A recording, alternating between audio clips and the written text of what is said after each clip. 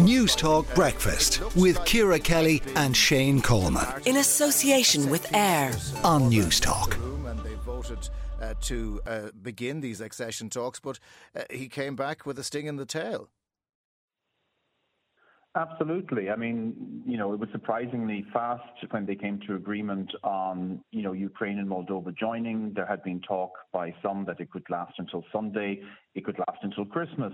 But there was, as you say, a rehearsed strategy to get out of this conundrum, and that was that Orban, at the request of Olaf Scholz, the German Chancellor, would leave the room, and the other 26 then would be unanimously in favour of Ukraine and Moldova joining. But that formula didn't work and hasn't worked in the case of additional aid, 50 billion euro.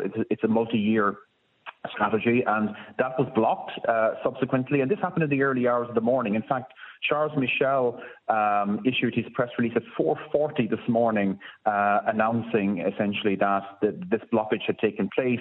And it seems they've essentially kicked it into touch. They're hoping that they will have another meeting in January and they will be able to resolve the issue then.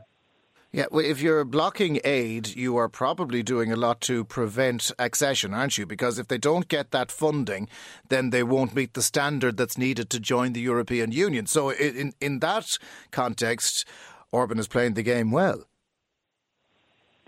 Oh, yes. Well, he's taking advantage of the institutional paralysis that exists when you have a system that requires unanimity, when it requires consensus. And there is talk as well that, there was essentially a degree of bribery involved, because the day before he made this decision, not to exercise his veto on Ukrainian and Moldovan talks, Hungary was given 10 billion, or essentially 10 billion was promised to be delivered, that had been frozen for some time because of concerns regarding rule of law issues in Hungary.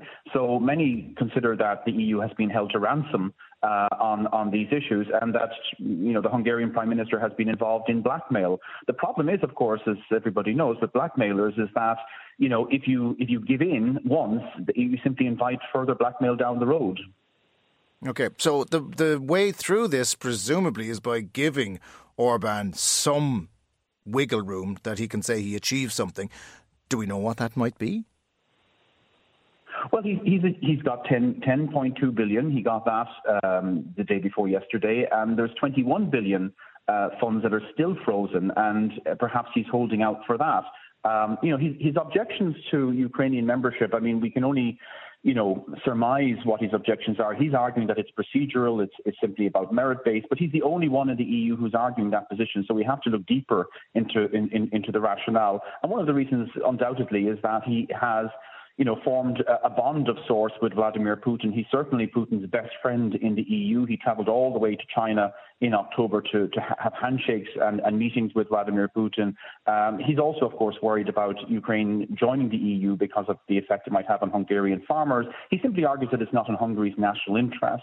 But the problem is that, the EU it has got much bigger than it was when it was established. When it was established, it was only 6 members. Now it's 27. Getting agreement on all these important issues, it's going to be always difficult. And you can have a country as small as Malta with 300,000 people blocking the will of 500 million people. And if the EU is going to be a serious actor on the global stage, it's going to have major institutional reform to stop things like this happening. Donnacha Ó Beacháin, Professor of International Relations at DCU, thank you for joining us on News Talk Breakfast. The Pat Kenny Show with Aviva Insurance. Weekdays at 9 a.m. on News Talk.